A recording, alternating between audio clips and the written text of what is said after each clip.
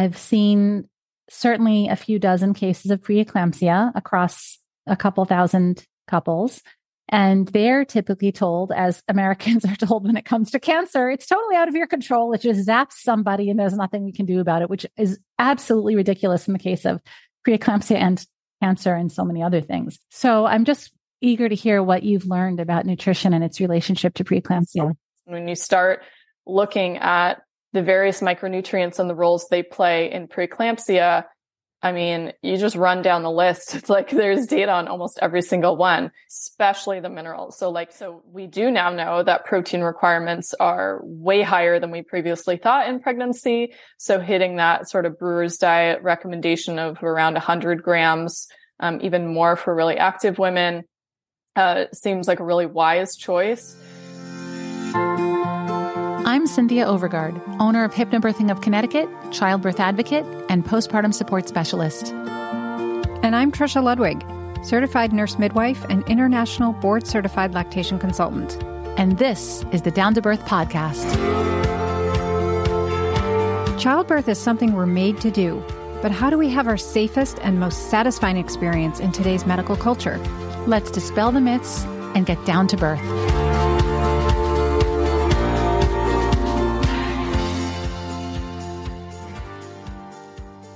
Hi, everyone. I'm Lily Nichols. I'm a registered dietitian and diabetes educator focused on prenatal nutrition. I've been on the show once before, so you may have heard my intro, but the short and sweet of it is I have 2 books, Real Food for Pregnancy and Real Food for Gestational Diabetes. And I think you've brought me on to talk about preeclampsia today. Yes, that's correct. We had you on for episode number 155 on gestational diabetes, and that was a huge hit. Everybody loved it.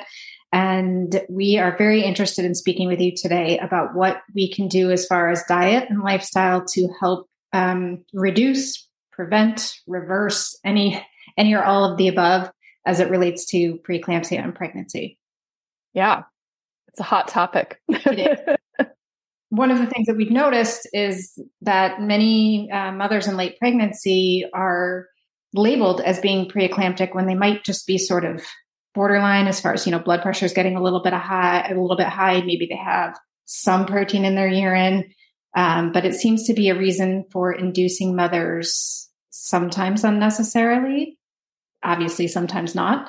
But so could you just start off by giving us a little bit of definition on preeclampsia, and then you can go into your research on it. Sure. So I think preeclampsia sometimes gets lumped into or confused a little bit with other hypertensive disorders of pregnancy. So there can be high blood pressure in pregnancy, also called hypertension, that occurs without somebody also being diagnosed preeclamptic. So with preeclampsia, you have the high blood pressure plus the protein in the urine. But you can have gestational hypertension without the protein in the urine. And it seems like sometimes the diagnosis gets a little bit mixed up with some clinicians. I mean, having worked in conventional prenatal care, I was specifically at one point worked in an office where we trained like OBGYN residents. You realize that a lot of mistakes happen. Okay. Lots of people get their terms and definitions mixed up. I think that does sometimes happen, with preeclampsia. Nonetheless, the treatment or what helps to, reduce the severity potentially, is really pretty similar between the two, whether it's considered preeclampsia or just some other form of gestational hypertension. And we can go into that. What I notice with preeclampsia is that the symptoms get confused for the definition and the diagnosis. And almost anywhere you turn, when you ask what preeclampsia is, it always comes down to those two symptoms happening in tandem. But it's been so hard for me through the years upon researching it to go deeper than that. I mean, at one point I read, I know that giving birth is what resolves it. I mean, it does become more serious it only happens typically in the 3rd trimester. It's increasingly progressive. It's often a good reason for induction, and giving birth is the resolution, and the risk is to the mother's life, not to the baby's life. However, upon researching it further, it's so hard to find out what exactly is happening in the body. I mean, I know that seizures can occur, which they'll treat with magnesium sulfate intravenously. I've read that it can potentially result in liver failure, though I don't know if that makes sense to a nutritionist like you. I would love to hear if that sounds reasonable to you. Do we know any more about it, Tricia? Anything else about preeclampsia we can talk about beyond the symptoms before we go deeper on this? Well, I think part of the problem with preeclampsia is that we don't really understand exactly the root cause of it. It does seem to be something that is established. Actually, the risk for developing it is established early on in the placental development. Yep. I don't know that means that you absolutely are going to get it. You know, there may be things that you can do or not do that may make you more likely or less likely to get it. But once it kind of takes hold, and the difference is that preeclampsia involves other organ systems, whereas, you know, gestational hypertension is just high blood pressure. But if you have other organs involved, as time goes on in the pregnancy, it gets worse and worse and worse. And delivering the baby ultimately is the resolution of it, but you also still then can have postpartum preeclampsia. So yes, and that's a fascinating topic. So that's how Sybil died in Downton Abbey. Oh, really? She died after giving birth of preeclampsia in Downton Abbey. Yeah. Yeah. Wow. So it's not an immediate resolution. It still has, it protects the baby. It protects the baby. So we get the baby out so that the baby's not at risk, because if the mother has seizures, which is what we're trying to prevent when a woman becomes preeclamptic, then magnesium is used to treat the seizures or prevent the seizures, or it could be treated, but it's used to prevent. And that protects the baby and the mother. And then you still have to keep an eye on the mother postpartum. Right. Yeah. I think what makes preeclampsia so interesting is that we don't have perfect answers on what can prevent it 100% and what causes it 100%. The symptoms do indicate that there's some sort of dysfunction going on with the lining of the blood vessels. And in some case that in itself can lead to organ damage. There's definitely, higher rates of oxidative stress. So maybe like the antioxidant systems in the body are not working as well as they should, or there is, other things going on triggering more oxidative stress, such as like also having high blood sugar, for example. Like blood sugar and blood pressure tend to go hand in hand. The more blood sugar you have in your bloodstream and, the more insulin resistant you are, generally you're just going to have more proteins and things in your body, including the lining of your blood vessels, get glycated, essentially like sugar coated, which makes them dysfunctional in and of themselves. That's a really interesting point, because we know that gestational diabetes also originates in the placenta. And then something about the connection there, if you have gestational diabetes, the risk of preeclampsia is much higher. Yes.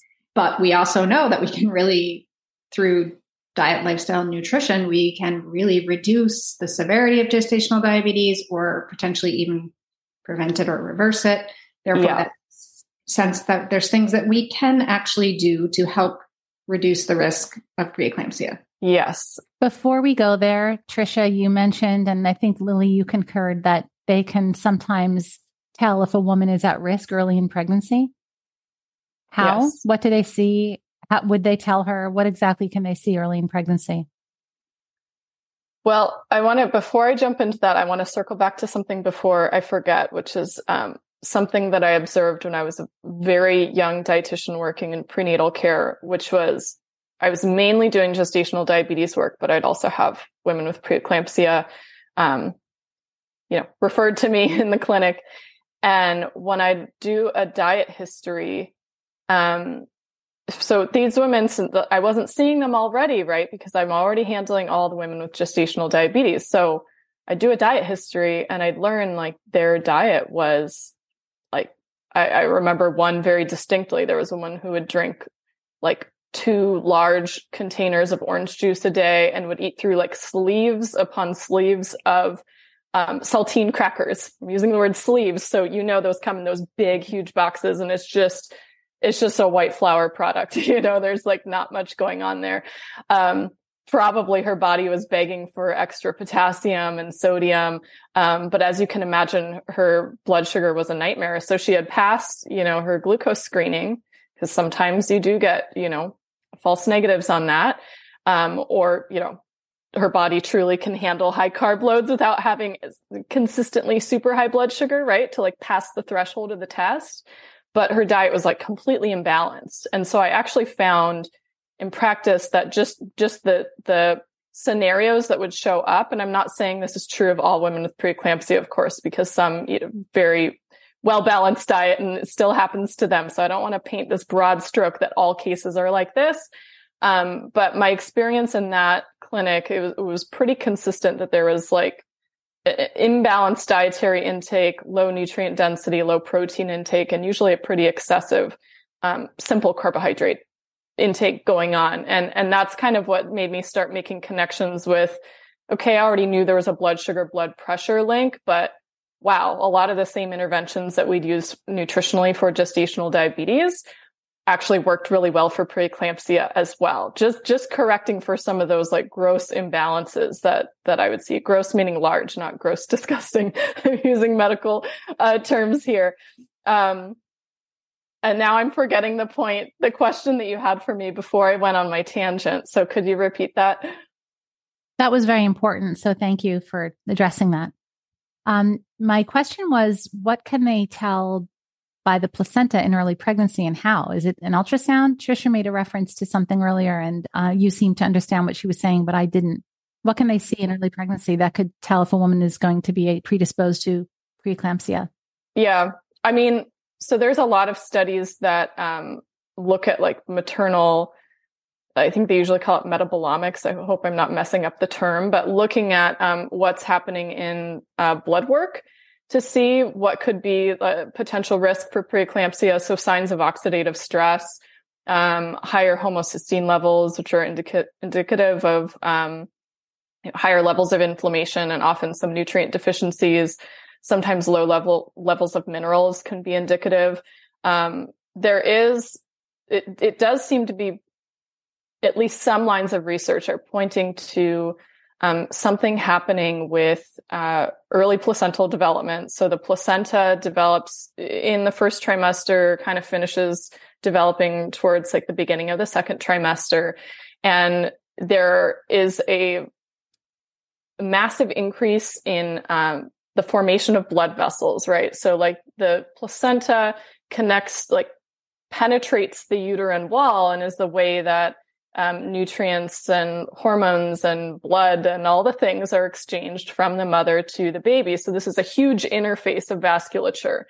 And if that early, like they call it angiogenesis, like formation of new blood vessels doesn't go very well, those blood vessels, there might not be enough of them. They might not expand and contract as much as they should. It can simply impair the flow between mother and baby and seems to potentially play a role in the development of preeclampsia or the risk factors for preeclampsia. So anything that's going to be impairing the formation of those blood vessels potentially could be a risk factor.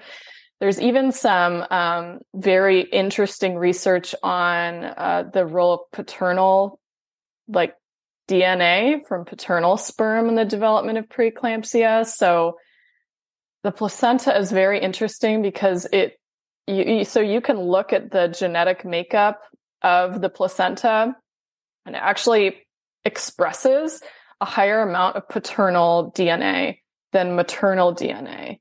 And so there's been some studies suggesting that like whatever's going on with the father and unhealthy sperm, if dad has poor nutrient status, poor methylation, potentially that could impact the health of the placenta. And of course, maybe you've heard women who have babies from multiple partners, and sometimes you'll have somebody who had, preeclampsia in her first two pregnancies with her first partner, and then her third pregnancy where you'd think, oh, well, now you're older and all the risk factors for all these things go up and you have this history of it. Suddenly there's no development of preeclampsia. So like what's going on there? That's, I think, where they initially got really interested in looking at the paternal factor. I just want to say It's about time. Yeah, right. One time we look at the father. We've all learned our whole lives that sperm is always good. It's always healthy. It's always hard. The dad could be 90 and in any state of health. And it's always on the mother. Like, make sure you're living a healthy, low stress, nutritious lifestyle. But it's, how can we ignore this? Children come out half their fathers. They can look like their fathers. How do we just totally dismiss that what begins as one cell from each parent, like one just doesn't matter, and like all the stakes are on the other one? So I'm very happy to hear they're finally opening that up, because now it's going to open up research into a whole host of other knowledge on what can be coming from the paternal side. One of the main risk factors for preeclampsia is a new partner. That's like top of the list. I know, but why that? See, I never would have thought about why. See, that's interesting. And there are so many things that are risks to women that have to do with her number of partners, like GBS. And then you just think in terms of, health or infection or STDs, but it really could be the paternal component. Just one follow-up to that, very simple one. You're talking about the vasculature and all of that. How can they see that? Because any pregnant woman listening is going to be like, oh my gosh, is that me? Are the vessels all okay between my placenta and body? Would a blood test show that alone, or a blood test combined with ultrasound? You mentioned blood tests, but is there anything, how do they know that? I'm not entirely sure how you would check that. I know in later pregnancy, you can measure like blood flow via the umbilical cord, right?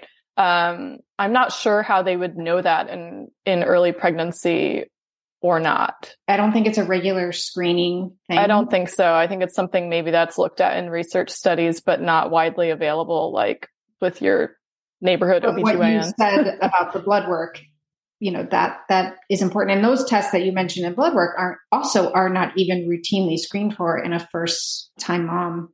I think my purpose for maybe bringing up some of this early pregnancy information is that even if you have been trying to stack all the cards in your favor and avoid it, sometimes it could have been something that happened, like, hey, maybe it's the sperm's fault, first of all.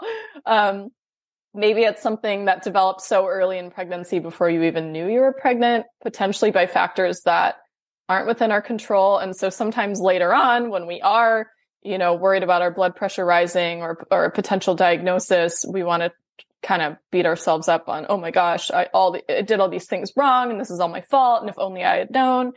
And even if you are super on top of things, sometimes it is just sort of a situation that, that develops even with our best intent.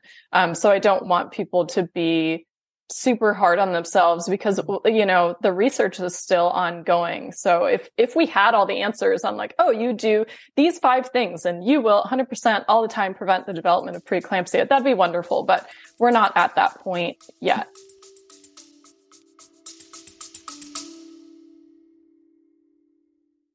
Hey there, all you amazing, strong, and beautiful women, especially you new moms and moms-to-be. I'm Taylor, co-founder and CEO of Vitality. And I'm Taylor's sister, Chloe, co-founder and chief design officer. We started Vitality to encourage and empower everyone to live a vibrant life. We're all about supporting women, especially on the journey to motherhood. When I was pregnant, I really struggled to find comfy leggings that I could wear all day, every day. So we set out to make the best maternity pants out there. We took those pain points and designed pieces that were supportive and comfortable, including details like a high-rise fit, underbelly seam, raw cut hems, and to top it off, we have an embedded silicone panel that acts like a built-in suspension system for your low back, which is the first of its kind. So we designed this line in our Marshmallow Soft Cloud 2 fabric in not only a maternity pant, but a volley and biker short as well. Let me tell you, all of these pieces are a game changer. Just go to shopvitality.com. And cherry on top, you guys can use code DOWNTOBIRTH at checkout to get 10% off your order. 10% off athleisure designed for pregnancy, during pregnancy. Down to Birth is sponsored by Postpartum Soothe. Recovering from a vaginal birth takes many women by surprise. Everyday activities like sitting, walking, and going to the bathroom can be uncomfortable. And Postpartum Soothe is just the remedy to support your healing and relieve discomfort. Postpartum Soothe is a 100% organic herbal blend that's applied to maternity pads in the days immediately following your birth, giving you all the benefits of a sitz bath 24/7. That's because herbs like comfrey leaf, uva ursi, and witch hazel are known for their antimicrobial and anti-inflammatory properties. Postpartum Soothe can be prepared anytime during the third trimester, and it makes a beautiful baby gift. It's a must for any woman seeking a faster, easier recovery from a vaginal birth. Visit postpartumsoothe.com. That's postpartum soothe, SOOTHE.com, and use promo code DOWNTOBIRTH. Did you know that 97% of women take a prenatal vitamin, yet 95% of us are still deficient in key nutrients for pregnancy and postpartum? After a long time searching for the optimal prenatal nutrition product, we bring you Needed, a radically better prenatal vitamin. Needed's nutritional products offer nutrients that your body can utilize with doses at optimal versus bare minimum levels and are available in capsules and an easy-to-take vanilla powder, perfect for those moms with pill fatigue or nausea. Needed is a woman-founded company offering a superior nutritional product lineup backed by research, data, and insights from nearly 4,000 women's health experts. Needed offers premium supplements for every stage, from egg quality support for women trying to conceive to lactation support for breastfeeding. And you know, Cynthia and I, we love their botanical sleep and relaxation support packets before bedtime. So if you are looking for a radically different prenatal, head on over to thisisneeded.com and enter Down to Birth for 20% off your first order.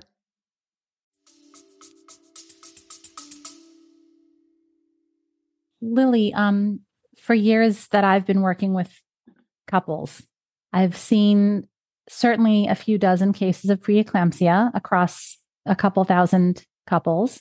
And they're typically told, as Americans are told when it comes to cancer, it's totally out of your control. It just zaps somebody and there's nothing we can do about it, which is absolutely ridiculous in the case of preeclampsia and cancer and so many other things.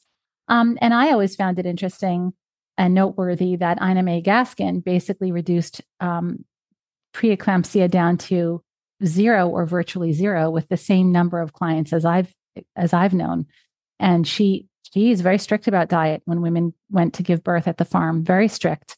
It's my understanding she put them on a vegetarian diet. Their primary drinks had to be water, not juices, not milks. So I'm just eager to hear what you've learned about nutrition and its relationship to preeclampsia.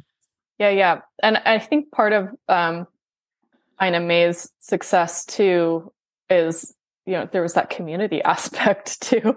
So in terms of reducing stress, I mean, compare that to the average American. I think that had a major factor, and just removing the processed foods, just simply removing the processed foods and removing stressors and not having to fight with the medical system that's trying to sabotage your birth. Hey, that reduces your stress a little bit too, right? So yeah, nutritionally, I already pointed out my observation really early on in my career about imbalanced dietary intake. And usually there was a high intake of refined or simple carbohydrates that I observed in the clients that had preeclampsia or any type of gestational hypertension. And in situations where there's sort of an obvious this is imbalanced, I find that it's pretty easy to make a difference in their blood pressure pretty quickly, just by shifting the macronutrient balance a little bit. One of the biggest ones for me is increasing the amount of protein. So it's one thing to just be cut back on the refined carbohydrates, but what are you eating in its place? And we don't have a ton of data on protein and preeclampsia, but certainly we have, the work of Dr. Brewer. Everybody knows the Brewer's diet. Turns out that a lot of his recommendations have come to be true by the modern research. So his suggestions on eating a high protein diet, on eating more salt, that certainly does seem to pan out in the literature as helping. So we do now know that protein requirements are way higher than we previously thought in pregnancy. So hitting that sort of Brewer's diet recommendation of around 100 grams, even more for really active women, seems like a really wise choice. We do have a small case control study that found that low protein intake was associated with an increased risk for both preeclampsia and eclampsia. We're waiting on some larger trials. We do know that there's certain amino acids that seem protective against high blood pressure. Glycine is a big one. I talk about glycine a lot in Real Food for Pregnancy. This is a very small amino acid that plays a direct role in the production of elastin, which is you can kind of guess by the name elastin. It is part of the lining that makes up your blood vessels that allows them to expand and contract appropriately. We know that glycine is an amino acid that becomes conditionally essential in pregnancy. So by our current understanding of it outside of pregnancy, you can probably make all the glycine you need from other amino acids. I don't agree with that, but that's the conventional understanding of it. In pregnancy, we know for sure it becomes conditionally essential. You have to have a reliable dietary source of it. And a lot of women show signs of glycine insufficiency, which you can measure by a urine biomarker. Glycine insufficiency is more common in women with preeclampsia. Glycine insufficiency is more common among women who are eating low protein and also women who eat a vegetarian diet. So your glycine-rich food sources are your collagen-rich foods, which are your animal foods that have a lot of connective tissue. Like if you make bone broth or you have a tough cut of meat that you can't just throw it on the grill like a steak or chicken breast and it's tender enough to cut with a knife and fork. You have to slow cook this in broth or liquid for many, many hours for that to soften and break down. And then also the skin of any animals. So if you're making chicken, for example, the whole idea of pulling off the skin because it's the least healthy part of your chicken, it has so much fat. Oh my gosh, that is outdated, arguably harmful advice because that is a very, very rich source of glycine. For pescatarians, if you eat the skin on your fish, so if you're doing salmon fillets, eat the skin. If you want to cook it a little longer, take the skin off and cook it till it's crispy, so it's a little more desirable, you could do that. There's, collagen supplements, which could be another option to get more of this amino acid. But I have found that just simply increasing the protein intake, and especially highlighting those collagen-rich foods to get the glycine intake up, does wonders for people's blood pressure. Sometimes you see it come down pretty remarkably quickly. And then the other thing I just want to throw in there is that, our protein-rich foods are generally our most micronutrient-dense foods as well. So they have the most vitamins and minerals. And when you start looking at the various micronutrients and the roles they play in preeclampsia, you just run down the list. It's there's data on almost every single one, especially your minerals, especially the minerals. So selenium is a big one. Selenium is it functions basically as an antioxidant in our system, and it also helps with the production of our body's innate major antioxidant, glutathione. Selenium seems to really help. That's super rich in fish. Of course, our fish also has many of our omega-3s. We know that is helpful with blood pressure, both in and outside of pregnancy. So start checking the boxes. Is that also true for vegetarian sources of protein, chickpeas, lentils, even quinoa? Aren't those also very complex in their nutrients and minerals, just for the vegetarians out there?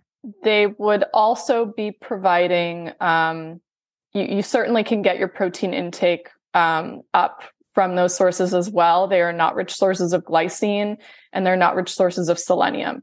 So for vegetarians, your best option for selenium would actually be Brazil nuts.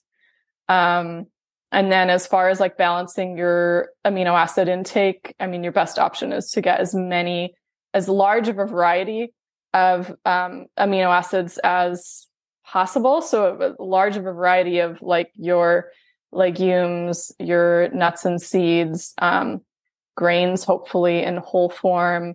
And I'm not a huge fan of soy, but fermented soy products like tempeh, which is also a lower carbohydrate option, but a very low processed soy option can be a good option as well. And if there are animal foods coming in, like your eggs are a very, very good source of selenium. They would be the only vegetarian source of DHA, with the exception of algae-based DHA supplements. And eggs can really help balance the amino acid profile. And I'll just add just one more note on that topic. If somebody is eating vegetarian, protein needs probably need to be at least about 20% higher for vegetarians, given the imbalance in amino acids. So you'll have to work a little more diligently to get to even higher. I would go higher than the 100 grams a day. The other thing is, since all of your vegetarian sources are also a source of carbohydrates, it can be a little bit challenging to keep the macronutrient ratio in, a favorable place for blood pressure regulation. So sometimes there's a case for supplemental protein in those situations. And you can do, of course, plant-based options. There's rice protein and pea protein. And I would argue for maybe a blend of some of the options. Again, so we're aiming for amino acid balance. But there's a case for that. Just definitely make sure you're getting one that's third-party tested for heavy metals, because the vegetarian vegan proteins tend to be the most likely to be contaminated, because some of the plants just rapidly uptake heavy metals out of the soil, like rice and arsenic. So just a caution on that. Yeah, rice is not a particularly healthy option in my mind, one of those plant-based rice products, but I was never a powder fan, because it's just, I'm not a powder fan nature, either. It's by nature, it's processed, but I hear your argument that sometimes you just have to go the extra mile to get more protein in one way or another. Yeah. I mean, this is a very long conversation. I have another book coming out, hopefully in the next year. We'll see, where there's going to be a whole chapter on vegetarian diets and the points of consideration. Insufficient protein and excessive intake of carbohydrates, and imbalances in fatty acid intake, favoring high omega-6, low omega-3. There's lots of situations that kind of work against you when it comes to the blood pressure stuff, some of which can be mitigated with careful planning. But things like inclusion of eggs can be really helpful. Again, for reasons beyond what we've already covered, but choline intake has been shown to reduce the risk of preeclampsia significantly. And choline for vegetarians, especially, the number one source would be egg yolks. So, and then you'd be getting that amino acid balance. So it depends on the severity of restrictions in the diet and how willing somebody is to work with these things. But those would all be, things that I would be considering. Lily, are vegan women and vegetarian women being counseled? Are you aware if they are being counseled about increased risk of preeclampsia in pregnancy, or is that panning out in the data that we're seeing? That I have not seen a study yet that's stratifying, dietary intake that specifically on preeclampsia risk. A lot of them are looking at specific nutrients, kind of going nutrient by nutrient, but not dietary type. Yeah. So, that's just a little bit, that's something that we need more data on. I bet the biggest thing that moves the needle is the processed foods and those carbohydrates you were talking about, the sleeves of 100%. Crackers. I think that's just got to be the biggest factor, probably. Yeah. So, women with gestational diabetes, for example, have a 1.5-fold higher risk of developing preeclampsia. And that's because of that situation of high blood pressure and high blood sugar kind of going hand in hand, as well as, higher insulin levels tending to drive up inflammation as a whole. We do know, high intake of refined carbohydrates is a major risk factor for preeclampsia. We have data from pretty large study groups. One study I'm thinking of had almost 33,000 pregnant women, and those who ate the most added sugars were the most likely to develop preeclampsia. And is that just in pregnancy, or 6 months prior to pregnancy, a year prior to pregnancy? What would you advise women as far as reducing their carbohydrate load? Yeah, I mean, specific to that study, I'd have to go back and open the study to see how far back they did a dietary survey. Usually they're catching them when they're pregnant and they're asking them to recall retrospectively what their diet was like. I don't know how far back that went off the top of my head, but my opinion, given that we know there's some risk of, early issues with placentation being a potential factor in the development of preeclampsia, I would ideally like to see the reduction in sugar intake and like choices towards better quality carbohydrates and more like glycemic balanced meal plan. I would hope for that to take place preconception. The earlier that happens, the better. And we know that like a lower glycemic index diet favoring higher protein intake works especially well for those that are at an increased risk for, blood sugar insulin issues, like women with PCOS, for example. And there's also just higher fecundity. So like chances of conception, like the chances of conceiving are greatest in women who have the lowest blood sugar levels. And when they start to creep up towards pre-diabetic levels, but even not technically diagnostic of prediabetes, you see a fecundity drop down. So just for like preparing your body for a really healthy pregnancy, supporting egg quality, lowering oxidative stress, like it makes sense for both partners to be engaging in this sort of preparation time before pregnancy. I think that's where we would see our, biggest impact.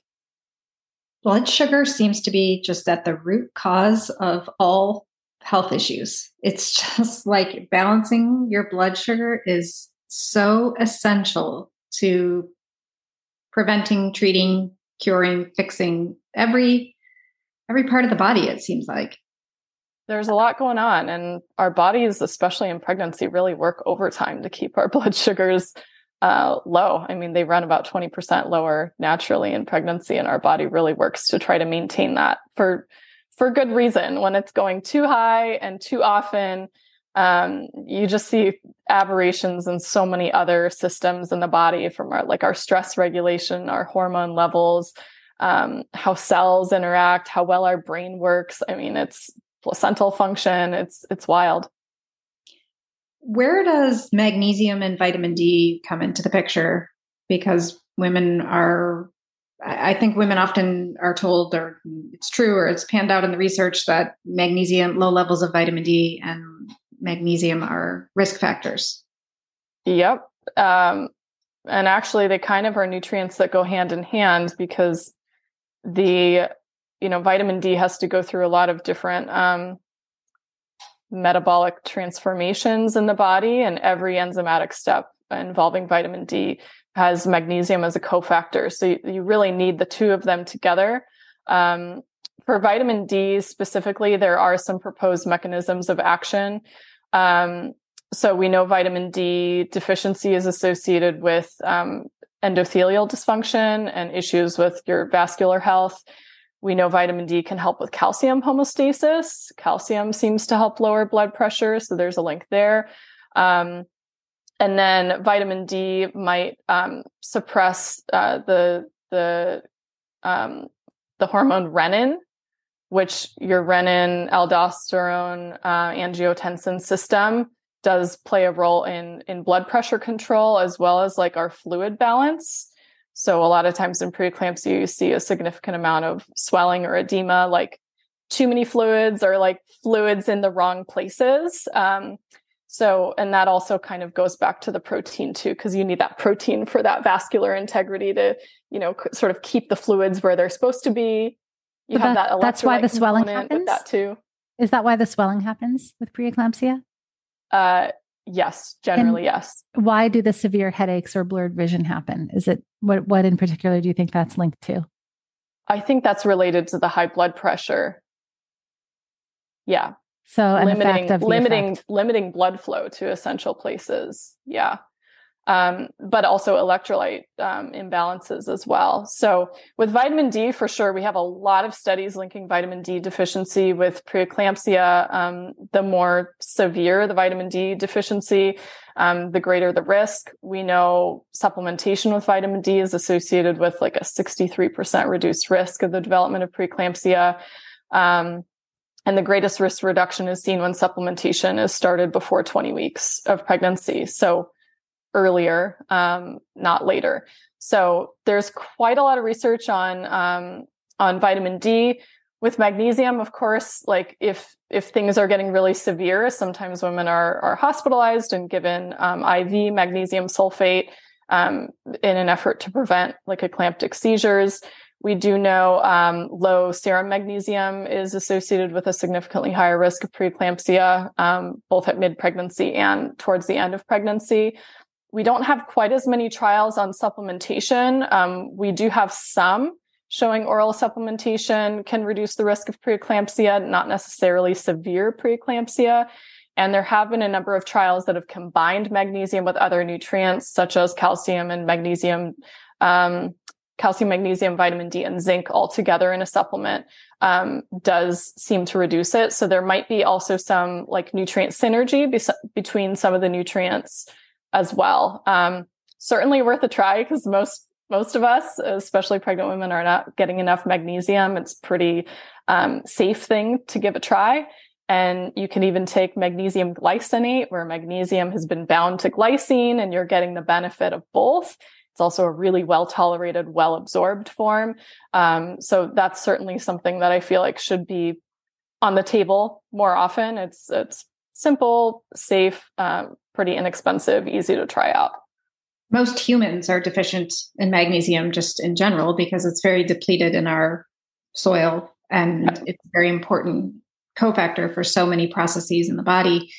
What would you suggest as far as levels for vitamin D or red blood cell magnesium if a woman wanted to get her blood work done and check to see if she was deficient in vitamin D? Do you have a threshold that you recommend?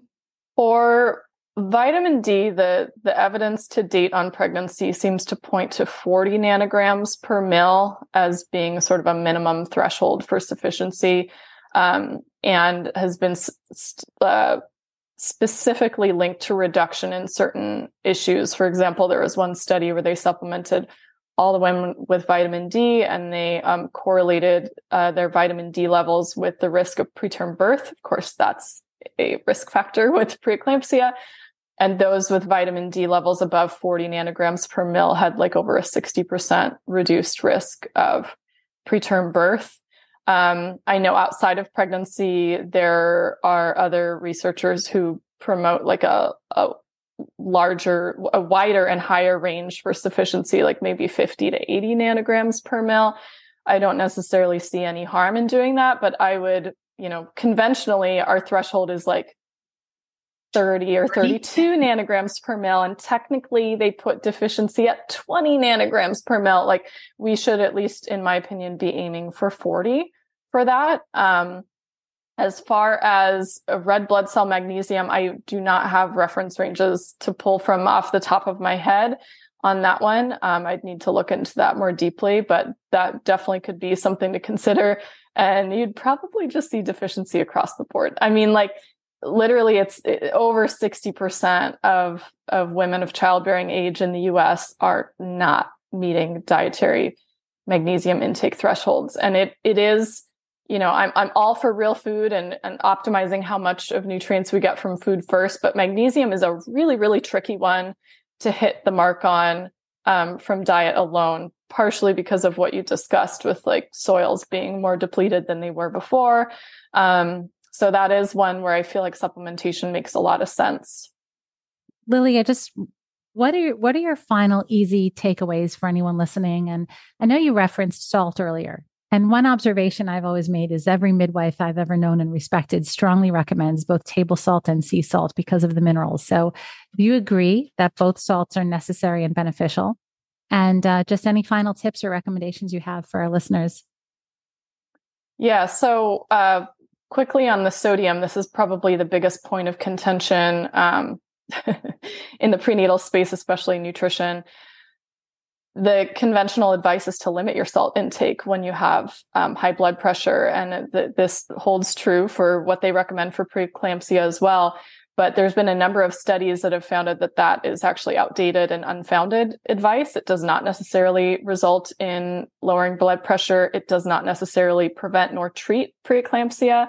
And there has been some data showing that it can actually make preeclampsia worse.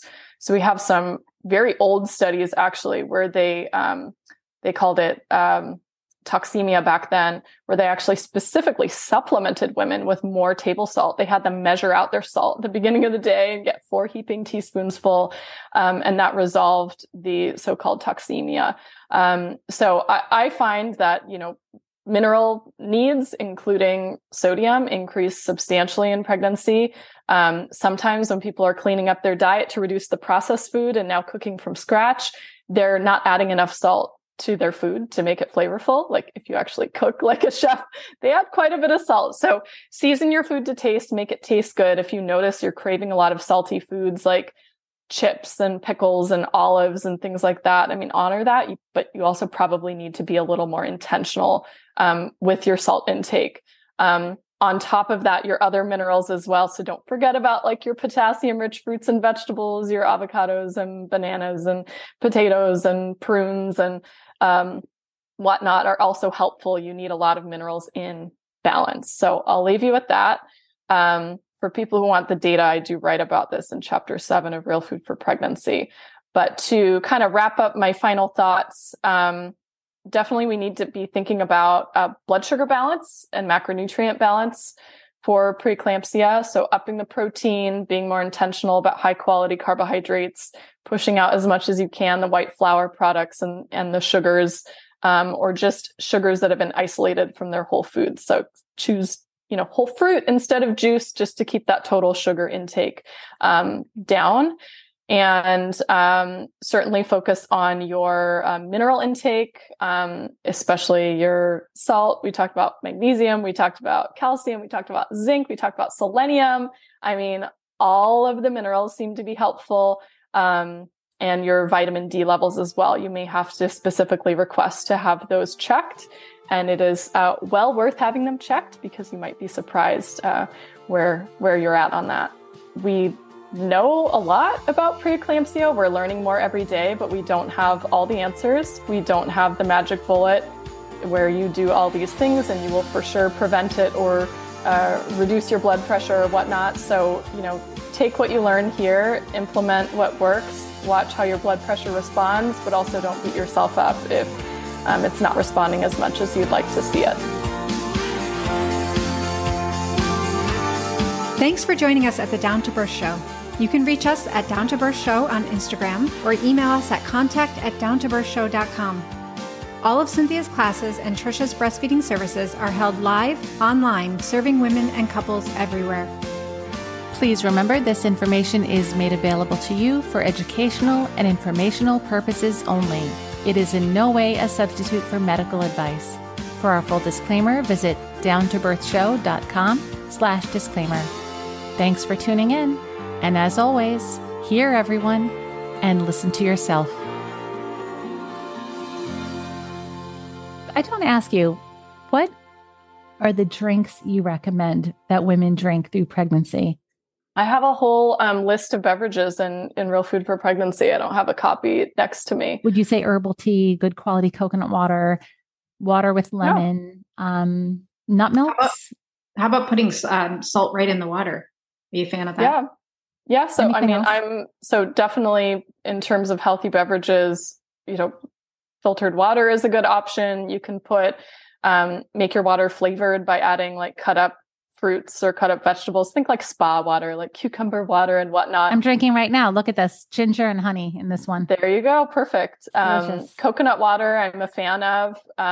If you do really want that little sweetness of some juice without all the sugar, like a little splash of juice with your water is totally fine. I'm talking about it's so easy to drink down like 16 ounces of juice and not realize how much sugar is in there. Herbal teas, assuming they're safe in pregnancy. So, your like red raspberry leaf tea is great. The nettle tea, what's that combination that everybody drinks with the oat straw and the nettle?